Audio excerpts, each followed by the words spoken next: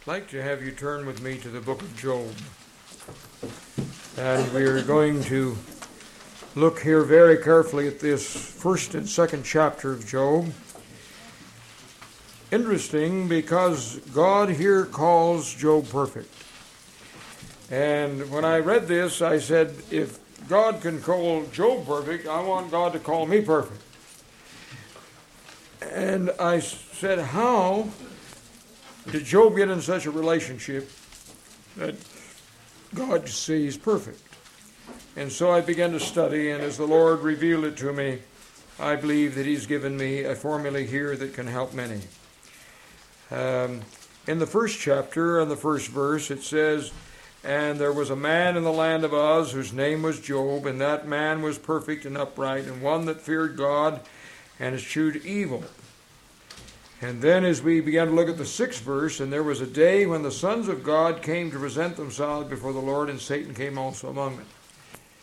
Now, when God said that Job was perfect, right after this, we find that there was a committee meeting in heaven, and as all the atoms of every created world comes to this committee meeting, because that's what God has done. He lets each atom of every world be a representative, and he sits in on these committees. And as they meet in this committee, there is one that appears to, and that's Satan. And a dialogue begins to develop, because the chairman of the board is Jesus himself. He looks across the boardroom and sees this man, this angel of darkness sitting there. And he said, "Where have you been?" And the Lord said unto Satan, "Whence comest thou?" And Satan answered the Lord and said, "From going to and fro in the earth, and walking up and down in it." And the Lord said unto Satan, "Hast thou considered my servant Job, that there is none like him on the earth, a perfect and upright man, one that feareth God and cheweth evil?" Then Satan answered the Lord and said, "Did Job fear God for naught? Hast not thou made a hedge about him, and about his house, and about all that he hath on every side? Thou hast blessed the work of his hands, and his substance is increased in the land. But put forth thine hand now, and touch all that he hath, and he will curse thee to thy face." And the Lord said unto Satan, "Behold, all that he hath is in thine power, only upon himself put not forth thine hand." So Satan went forth from the presence of the Lord. And then it gives a list of the situations that began to immediately develop. As you know, that Job was probably one of the richest men in the world at that time. He had great herds of cattle and sheep and goats and camels. And he had a lot of servants. And he was considered by the worldly standard to be a very, very wealthy man. Immediately his financial picture begins to change, because now God has given him permission to do anything he wants except take his life. And so things began to go wrong. First of all, the bandits run off all his cattle, his sheep, and his goats and camels, and that's his wealth, so he's broke. The next thing that happens, the children are in the house having a party, and the roof collapses, a wind comes up, and the house is torn to pieces, and the children all die. Now you can imagine the trauma, all this of happening, bang, bang, bang, it all happens there. You can imagine the trauma that you would be in, lose 10 children, lose all your wealth, everything, lose your house, everything, there's hardly anything left. And through all of this, we find that as we read in the 21st verse, in the 20th verse, "Then Job rose up and rent his mantle and shaved his head and fell down upon the ground and worshipped, and said, Naked came I out of my mother's womb, and naked shall I return thither. The Lord gave, the Lord hath taken away. Blessed be the name of the Lord. In all this Job sinned not, nor charged God foolishly." So as he went through this tragedy, many tragedies, he came through it still praising God and didn't charge God foolishly. The second chapter opens up with this: "Again there was a day when the sons of God came to present themselves before the Lord, and Satan came also among them to present himself before the Lord." Now, the devil had the right to attend these committee meetings because Adam had been the prince of this world, but when Adam failed, he lost his princeship, and Satan became the prince of this world. And that his ability to go to heaven and attend committee meetings to represent this world continued on through 4,000 years until the cross. And then Jesus brought the princeship back. And Jesus now is the prince of this world. And in committee meetings, Jesus stands up and answers for this world. But in the second chapter here, we find another committee meeting takes place, and the devil is at the committee meeting. And the Lord said unto Satan, From whence comest thou? And Satan answered the Lord and said, From going to and fro upon the earth and walking up and down in it. And the Lord said unto Satan, Hast thou considered my servant Job, that there is none like him on the earth, a perfect and upright man, one that feareth God and sheweth evil? And still he holdeth fast his integrity, although thou movest me against him to destroy him without cause. And Satan answered the Lord and said, Skin for skin. Yea, all that a man hath will he give for his life. But put forth thine hand now, and touch his bone and his flesh, and he will curse thee to thy face. And the Lord said unto Satan, Behold, he is in thine hands, but save his life. So went Satan from the presence of the Lord, and smote Job with sore boils from the sole of his foot unto his crown. So the devil went immediately from that committee meeting, and he went to his laboratory, and he mixed up the worst concoction that he had, and he put it onto Job, and Job now is suffering with boils from the tops of his head to the soles of his feet. Now, I don't know how many of you have had those things, but let me tell you, they're very painful. I had them where you sit down, and let me tell you, it was miserable. You're not comfortable in any position. They hurt, and they hurt bad. And this poor man now has them all over him. He's covered with them, and he can't even stand his clothes. He's sitting out under a little tree, and he's got a little cloth wrapped around him, and he's standing there, he's sitting there, and he takes a potsherd, what's left over a broken pot, and he scrapes these ugly sores, and then this wasn't enough. Poor Sister Job is in a terrible trauma. She doesn't understand what's going on. And finally she says to her husband, Curse God and die. And then the devil goes and gets 3 of his best friends, and they come and sit around him. And they said, Job, you must be a horrible sinner. What did you do? And then as you turn to the 23rd chapter of Job, the 10th verse, and Job gives this testimony, But he knoweth the way that I take. When he hath tried me, I shall come forth as gold. If my foot hath held his steps, his way have I kept, and not declined. Neither have I gone back from the commandment of his lips. I have esteemed the words of his mouth more than my necessary food. So when the trial was all over, when the devil has done everything that he could to destroy him, to destroy his confidence in God, and to get him to sin, we find that he was able then to give this beautiful testimony of his assuredness that God was his master, his deliverer. Now I began to look at these chapters in Job, and I said, God, teach me the secret that Job had, because Job evidently had a tremendous formula working for him that kept him from sin, that God could say that he was perfect. And so as I read through, I came to the 10th verse, and it says, the devil is talking, and he says, Hast thou not made a hedge about him? So the dialogue seems to be centered around this hedge, and about his house and about all that he hath. On every side thou hast blessed the work of his hands, and his substance is increased in the land. So I said, Lord, what is this hedge that you're talking about? And so I began to search through the spirit of prophecy, because I believe that God is going to reveal all the questions that you are necessary for your soul salvation. And I believe that if Job was perfect, it's important that we understand why he was perfect and how he was perfect. What do you say? Yeah.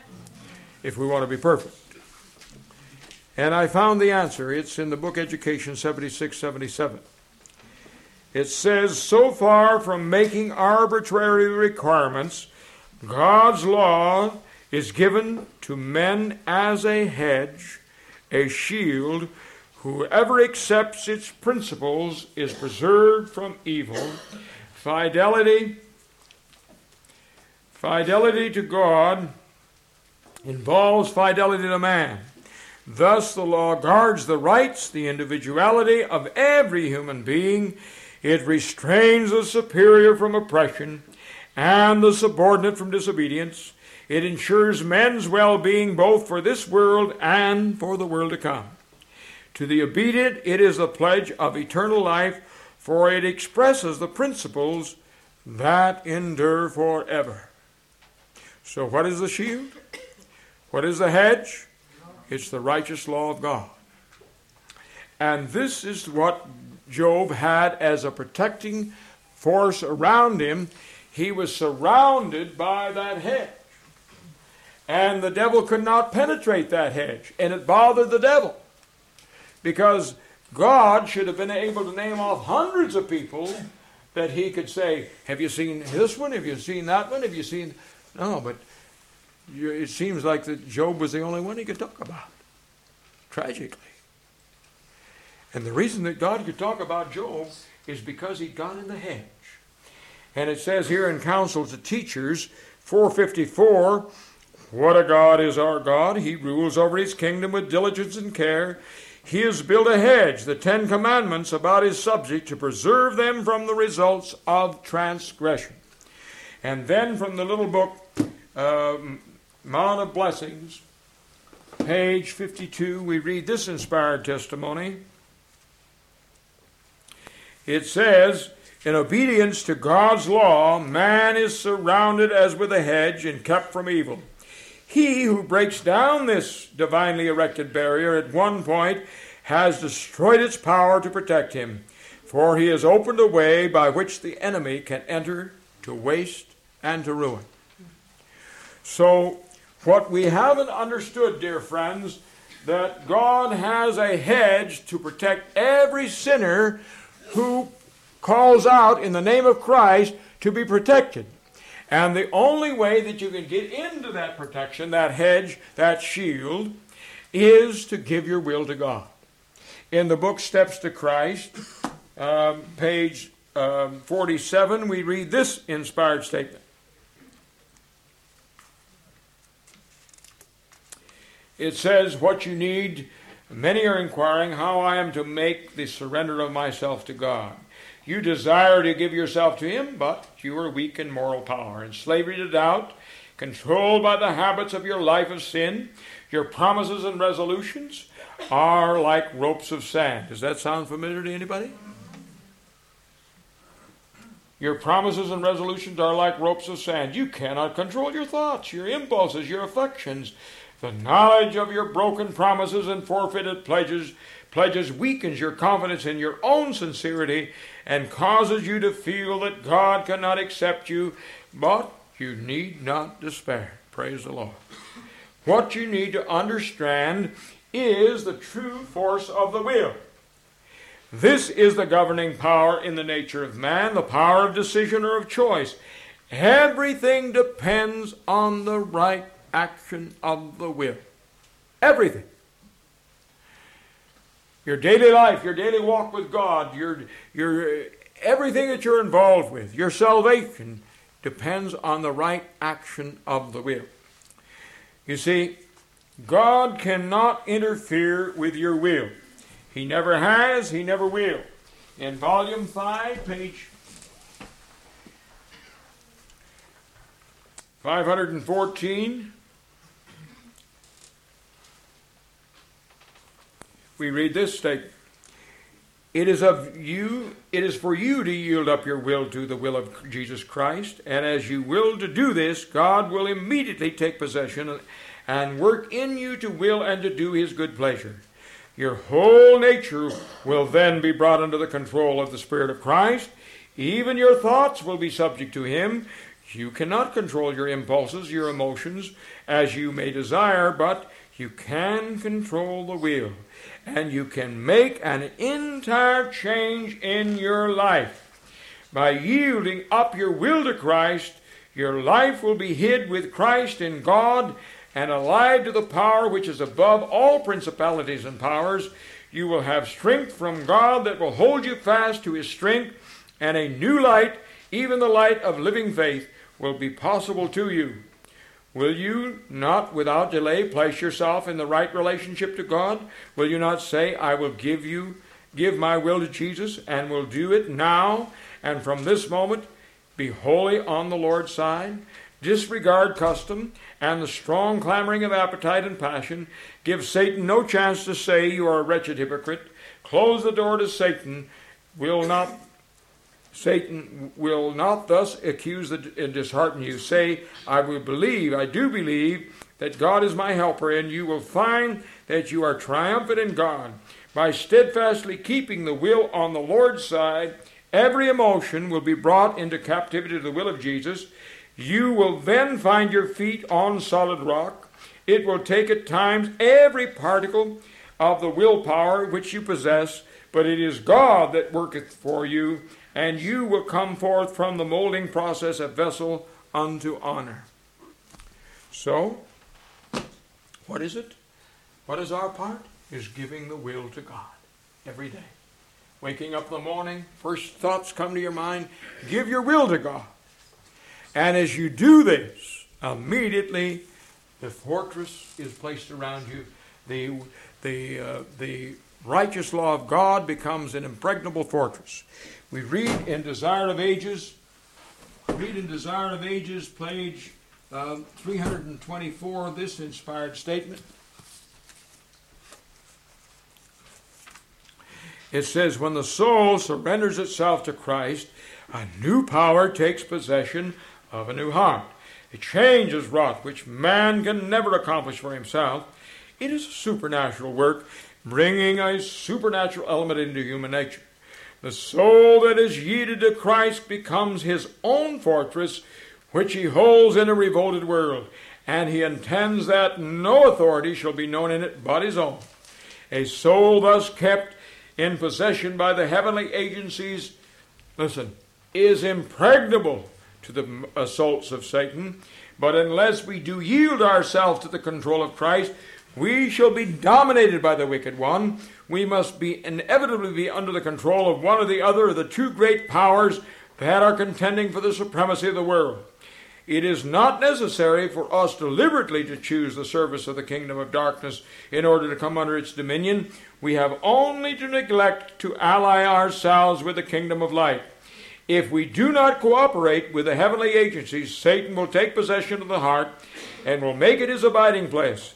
The only defense against evil is the indwelling of Christ in the heart, through faith in his righteousness. Unless we become vitally connected with God, we can never resist the unhallowed effects of self-love, self-indulgence, and temptation to sin. We may leave off many bad habits, and for a time we may part company with Satan, but to him, without a vital connection with God, through the surrender of ourselves to him moment by moment, we shall be overcome. Without a personal acquaintance with Christ and continual communion, we are at the mercy of the enemy and shall do his bidding in the end. So what happens now is that when we make a commitment to God, as you did today, immediately with that must go a commitment to give your will to him.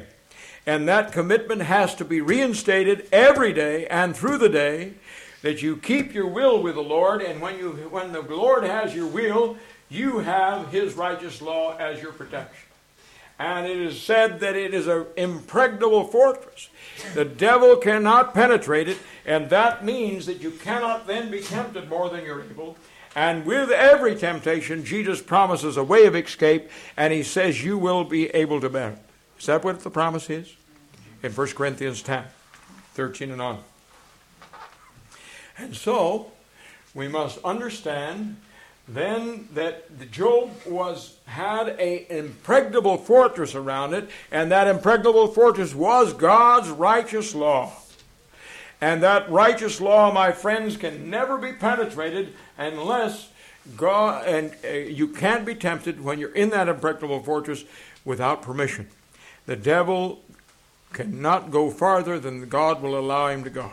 And God says you will not be tempted more than you're able. And with that temptation, you will have a way of escape, and you will bear it.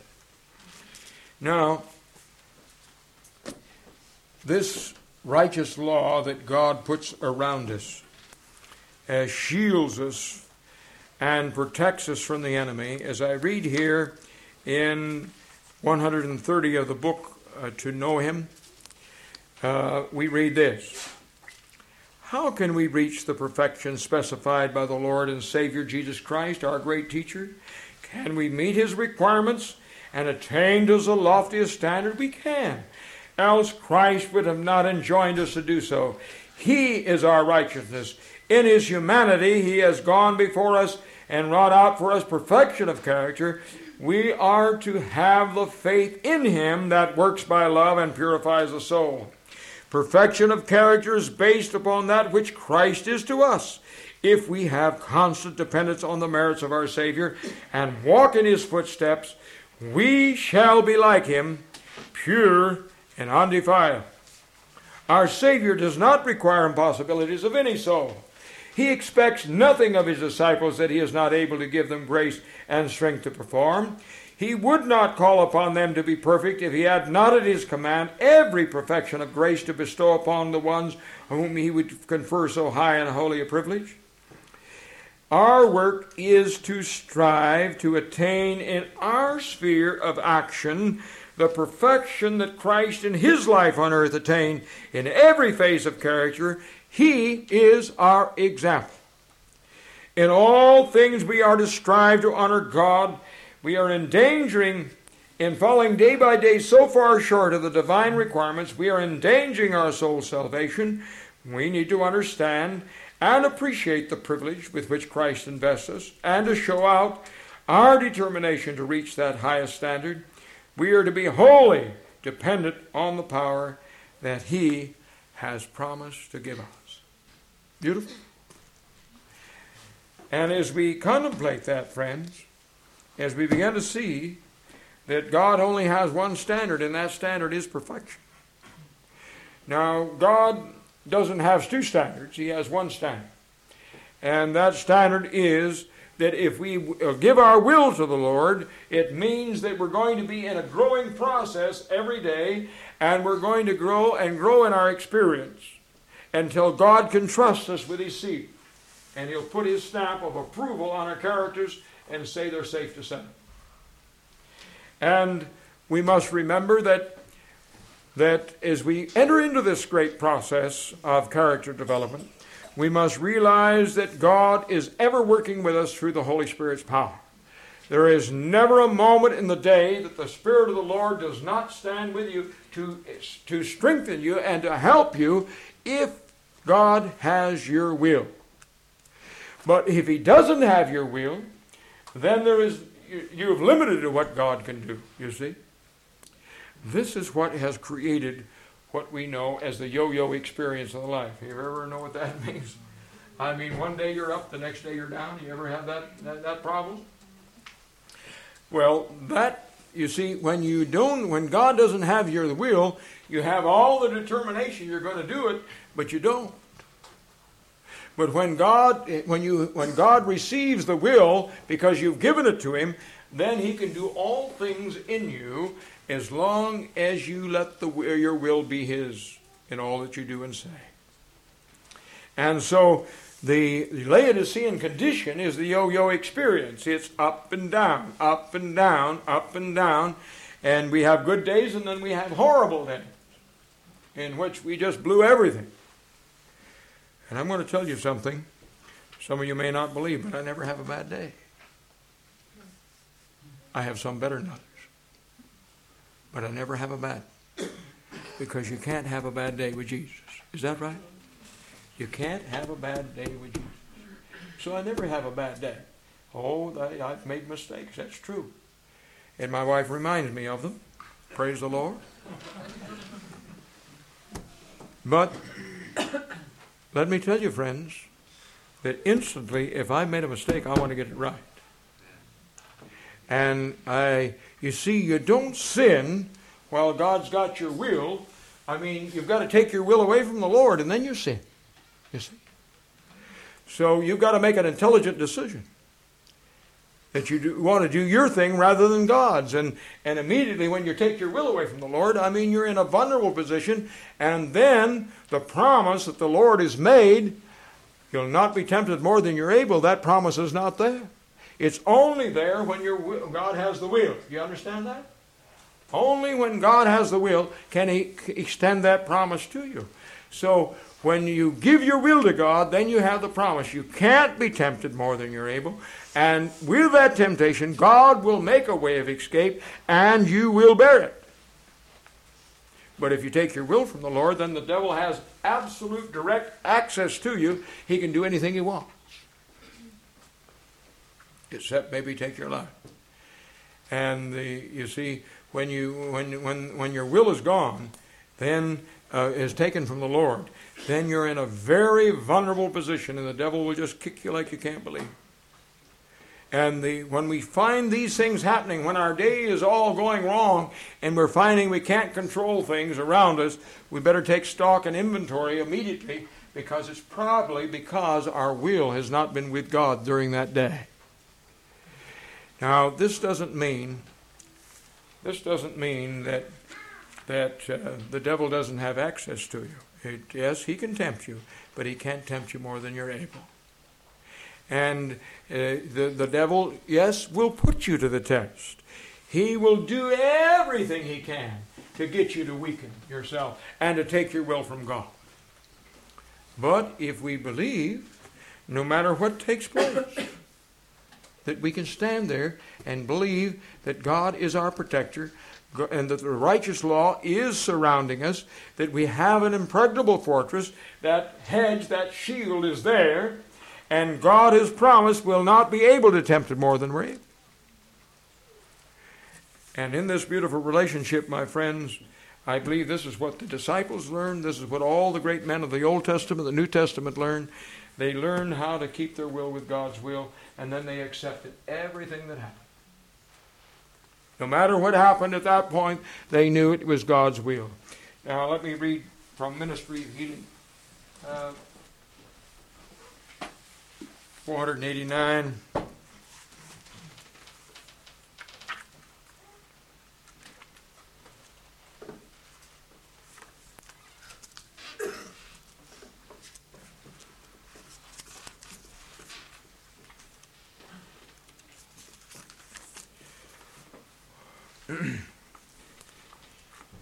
The Father's presence encircled Christ, and nothing befell him but that which infinite love permitted for the blessing of the world. Here was a source of comfort, and it is for us. He who is imbued with the Spirit of Christ abides in Christ. Whatever comes to him comes from the Savior, who surrounds him with his presence. Nothing can touch him except by the Lord's permission. All our sufferings, all our sorrows, all our temptations and trials, all our sadnesses and griefs, all our persecutions and privations, in short, all things work together for good. All experiences and circumstances are God's workmen, whereby good is brought to us. So when you're in the hedge, when you've given your will to the Lord, no matter what takes place that day, you can be sure it's God's will. And God is using these temptations and even tragedies and sufferings and sorrows to perfect the character. As long as we're in the hedge, we can believe with all our hearts that nothing's going to happen to us that is not God's will. You see that? Nothing can happen to you. It's not God's will when you're in the hedge. Even death itself can come to you, and you can accept it because you know it's God's will. Now that's a little difficult for some to understand. But let me tell you, friends, the mystery of salvation is explored here very definitely. We must understand it very carefully and prayerfully. That God wants us to have this great experience in Jesus Christ.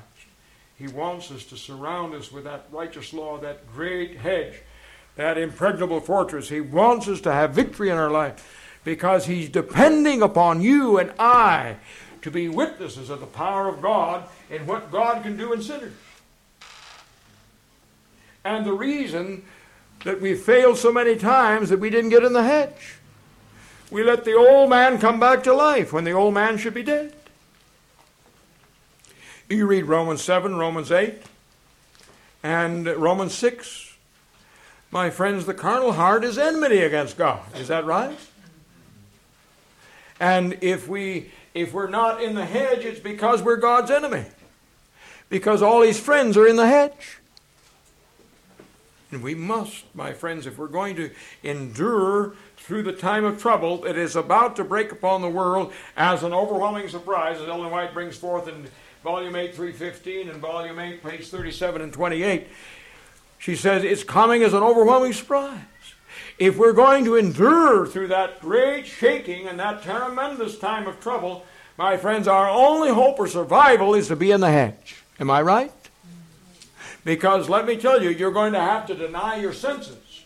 You're going to have to deny what you see. You're going to have to deny what you feel and touch. Because the devil is going to come down to us as a lion roaring in the church. And to those that have this experience, he's going to concentrate his efforts. And he's going to do everything he can to get you in a position of where you'll give up. And your only hope is holding on, is to have this experience in Jesus Christ, to let your will every moment of the day be God's will, and whatever takes place, accept it. I've had some tremendous tragedies in my life. So I look back upon what happened to my son. The Lord was teaching me these things while he was in Vietnam. While he was fighting his battle, I was fighting my battle back home. And when I came to the understanding of these tremendous truths that God had, then I could accept his death. And know that God never allows anything to happen to us unless it's for our best good. Now, what is our part in all of this? Do we do something? In Sons and Daughters of God, page 30, beautiful little book here by inspiration, it says, "It is God that causes the light to shine into hearts. A living virtue in the Holy Spirit is to combine with human agent. The reason why God can do so little for us is that we forget that the living virtue is in the Holy Spirit is to combine with the human agent. With the great truth we have been privileged to receive, we should, and under the Holy Spirit's power, we could become living channels of light. We could then approach the mercy seat and seek the bow of promise and kneel with contrite hearts and seek the kingdom of heaven with a spiritual violence that would bring its own reward. We would take it by force, as did Jacob. Then our message would be the power of God unto salvation. Our supplication would be full of earnestness, full of sense of our great need. We would not be denied. The truth would be expressed by life and character, and by lips touched with a living coal from off of God's altar. When this experience is ours, we shall be lifted out of our poor cheap selves and that we have cherished so tenderly. We shall empty our hearts of the corroded power of selfishness, and we shall be filled with praise and gratitude to God. We shall magnify the Lord, the God of all grace, who has magnified Christ, and he will reveal his power through us, making us a sharp sickle in the harvest field." Now, did you notice it says that we would take it by force, as did Jacob? It says that we seek the kingdom of heaven with a spiritual violence and bring its own reward. We would take it by force, as Jacob. Then our message would be a power of God unto salvation. How did Jacob take it? He wrestled all night. And when the day was breaking, he looked into the face of Christ, and he finally saw who he was wrestling with. And then with his very fingertips hanging on for dear life, he said, "I will not let you go until you bless me." And friends, was he blessed? Why? Because his whole life was in what he was doing. He was holding on, and he wouldn't let go. And friends, that is the relationship that we have to have to the plan of salvation. We will not let go. We will hang on with our fingertips. We will take it by violence. We will. And we will succeed. Again from this book, 156, that last one was on page 30, this beautiful statement, will a man take hold of divine power and with determination and perseverance resist Satan as Christ has given him an example in his conflict with the foe in the wilderness of temptation? God cannot save man against his will from the power of Satan's artifices. Man must work with his human power, aided by divine power of Christ, to resist and to conquer at any cost to himself. In short, man must overcome as Christ overcame, and then through the victory that it is his privilege to gain by the all-powerful name of Jesus, he may become heir of God and joint heir with Jesus Christ. This could not be the case if Christ alone did all the overcoming. Man must do his part. He must be victor on his own account through the strength and grace that Christ gives him. Man must be a co-worker with Christ in the labor of overcoming, and then he will be a partaker with Christ in glory. So I want to tell you, friends, salvation is a battle. From morning to night, we're in the greatest battle that was ever fought. There was never anything like it before. All through the ages of time, men have fought this battle. Many have been victorious, but the majority have failed because they didn't understand what I'm telling you right now. They didn't cling to the promises of God. They tried to do it in their own power, and they miserably failed. And many went down to the grave being good men and good people, but God does not save good men. He does not save good people. He saves holy people, holy men and women and young people and children. He can't save good people. He can only trust those who are wanting to be holy people. What does it says? Be ye holy, even as I am holy. Be ye perfect, even as as my Father in heaven is perfect. So perfection is the standard that God places before us, and He provides the power to reach the standard. But we've got to understand the battle in which we're in. We've got to understand the enemy. Now, some of you have served in the armed forces, I'm sure, and you know that to know how to fight a battle, you've got to understand the tactics of the battle and of the enemy. And the tragedy, we haven't really understood the devil yet, and what he's up to and how he works. But we must understand what he does and how he works and how he coerces and how he moves situations and people. And so we must see that as we approach this crisis hour that we are now in, we must understand how each one of us here can have the thrilling victory in our life that brings peace and joy and happiness to the life. I'm going to tell you another thing. I'm never discouraged. I'm never depressed. I was talking with Elder Pearson the other day, an old friend of mine. We worked in Africa together. And I told him that, and he said, "Boy, you're better than Elijah." He said he got discouraged. Well, friends, there's no time for discouragement. There's no time for being depressed, because that is the devil's greatest tool, is to get you discouraged and to get you depressed and get you down, and then he'll kick you to death.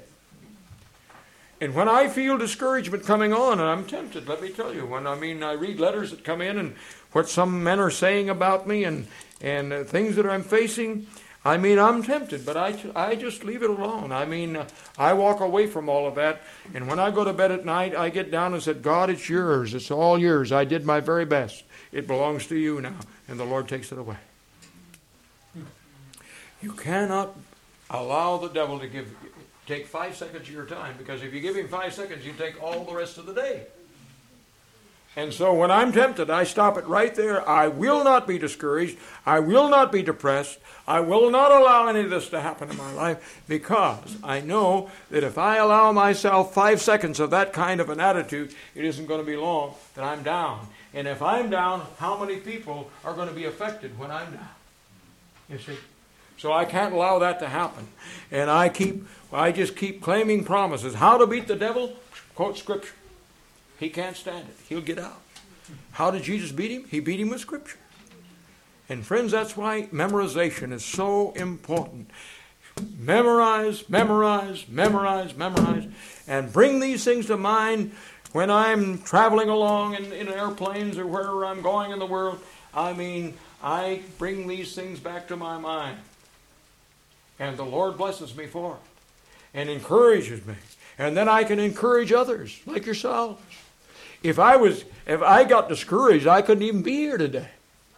Because let me tell you, to get here, there was a lot of problems that came up. So I don't get discouraged. I won't get depressed.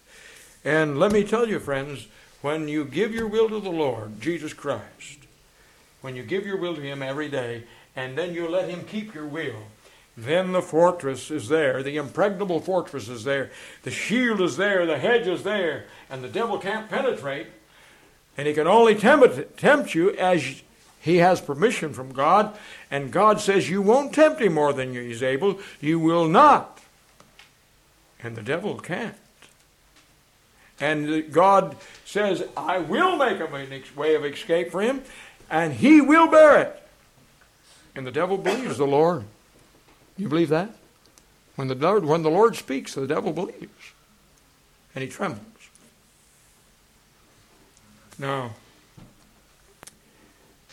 I'm going to ask you a question. Was the thief on the cross perfect? I ask this all over the world, and I get a lot of different answers. Was the thief on the cross perfect? What do you say? Sure, he was perfect. Well, you say, how in the world could the Lord make a man perfect? He was only on the cross a few hours and he was dead. How did he make him perfect? And let me tell you why. Because Ellen White makes it clear that the thief on the cross witnessed the trial in Pilate's judgment hall. And the Holy Spirit began to work upon his mind. He saw this man in all his beauty and his tremendous mannerisms and his way of reacting to the terrible things that were happening to him. And he remembered from his mother's knee, she had read to him many, many times Isaiah 53. And he saw this as the sheep led to the slaughter. And suddenly the Holy Spirit was able to write it into his mind that this is the Messiah. And there he is, hanging alongside of the Messiah of the world in all the physical agony that Jesus had. See, the thief suffered just as physically as Christ did.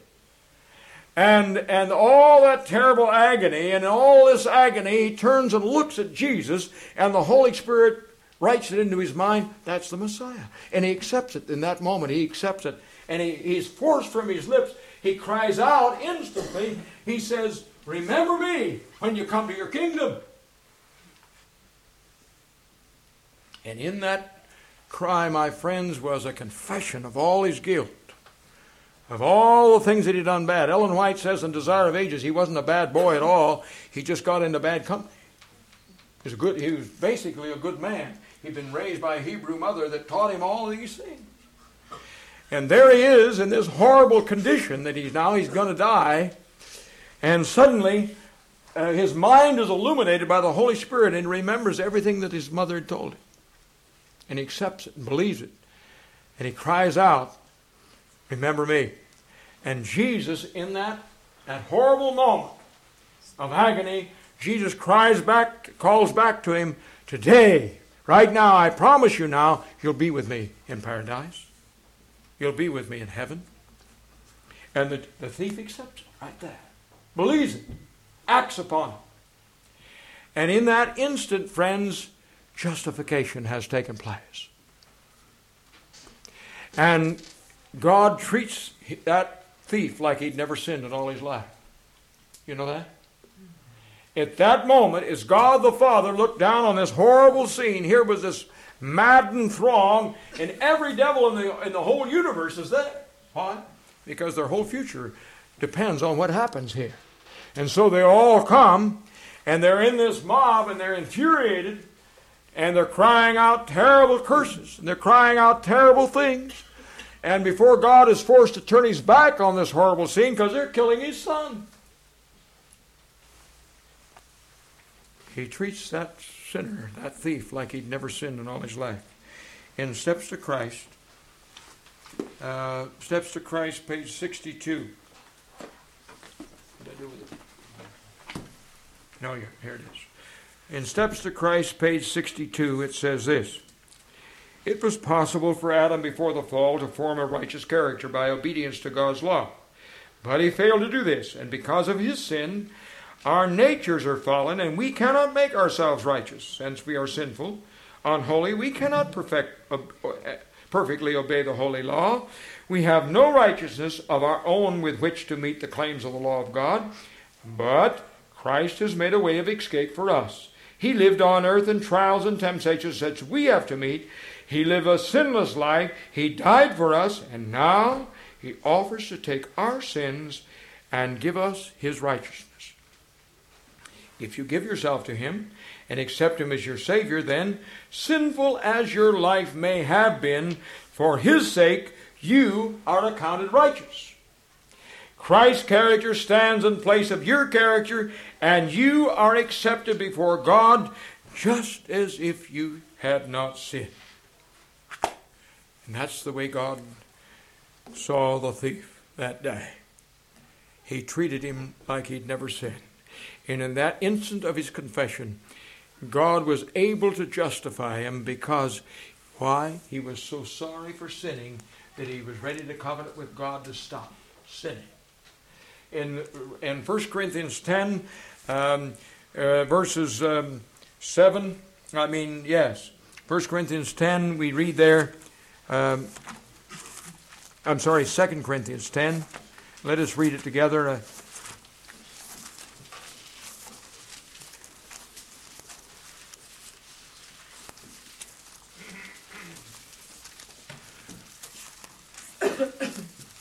First Corinthians 7, verse 10.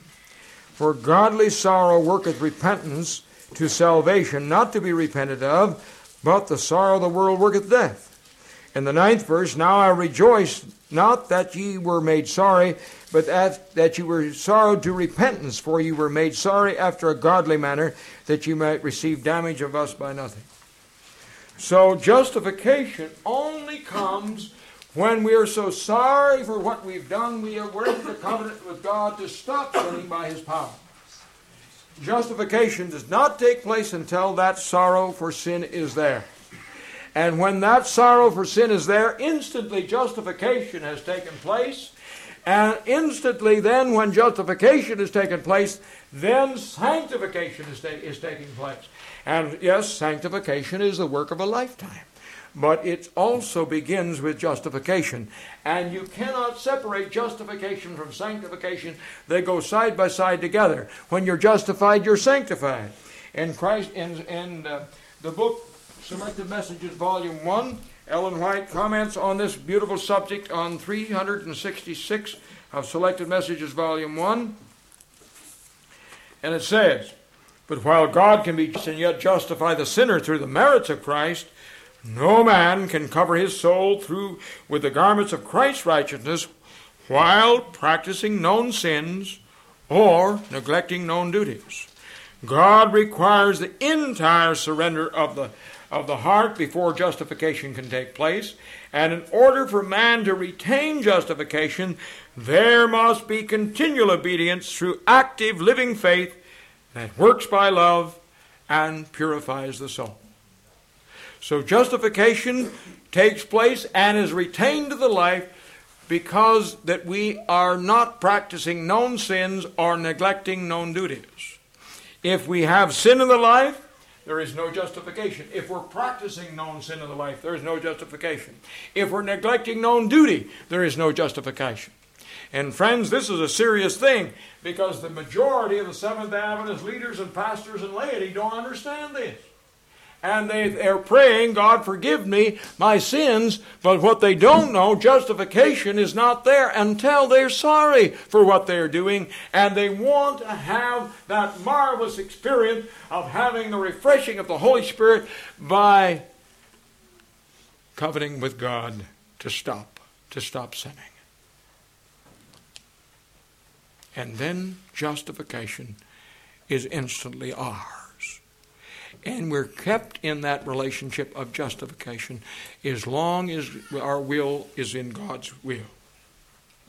And justification then begins to manufacture sanctification in the life. Sanctification is character development. And the seal of God is character development. And when the character of Christ is perfectly reproduced in us, and then what? He will come to claim us as his own. And so we must understand that justification is something that we can have, but we can't have it at our own price. It is only at the price of God, and that price is that God has the will, and that we're sorry for sinning, that we want to quit. And immediately if we slip and we make a mistake, instantly there's a confession, and justification is back in process, and sanctification goes on. In Volume 2 of the Testimonies, page 355, we read this inspired statement. 355 of Volume 2. It says, "We are preparing to meet him who, escorted by a retinue of holy angels, is to appear in the clouds of heaven to give the faithful and just the finishing touch of immortality. When he comes, he is not to cleanse us of our sins or to remove from us the defects in our characters or to cure us of the infirmities of our tempers and dispositions. If wrought for us at all, this work will be accomplished before that time. When the Lord comes, those who are holy will be holy still. Those who preserve their bodies and spirits in holiness, in sanctification and honor, will then receive the finishing touch of immortality." And again, from the same volume, 505, she goes on to enlarge upon it. It says, "None are living Christians unless they have a daily experience in the things of God and daily practice self-denial, cheerfully bearing the cross and following Christ. Every living Christian will advance daily in the divine life. As he advances towards perfection, he experiences a conversion to God every day, and this conversion is not completed until he attains to the perfection of Christian character, a full preparation for the finishing touch of immortality." There it is, friends. It's simple, it's not difficult. It's a simple piece of theology that says that if you love God with all your heart and soul, what you have failed to do over a lifetime, he can accomplish in a moment. Praise the Lord for that. Am I right? He can accomplish in a moment. It's not some rigorous thing that we have to go through. It's simply being willing to be made willing to merge our will so completely with God's will that God can give us his mind, and with his mind we'll think his thoughts, and with his thoughts we'll live his life, and by the power that God will provide, we will be victorious in our life. We will be clothed with the garment of his righteousness. We will have that hedge around us. We will have the impregnable fortress that God has provided, and we will stop sinning.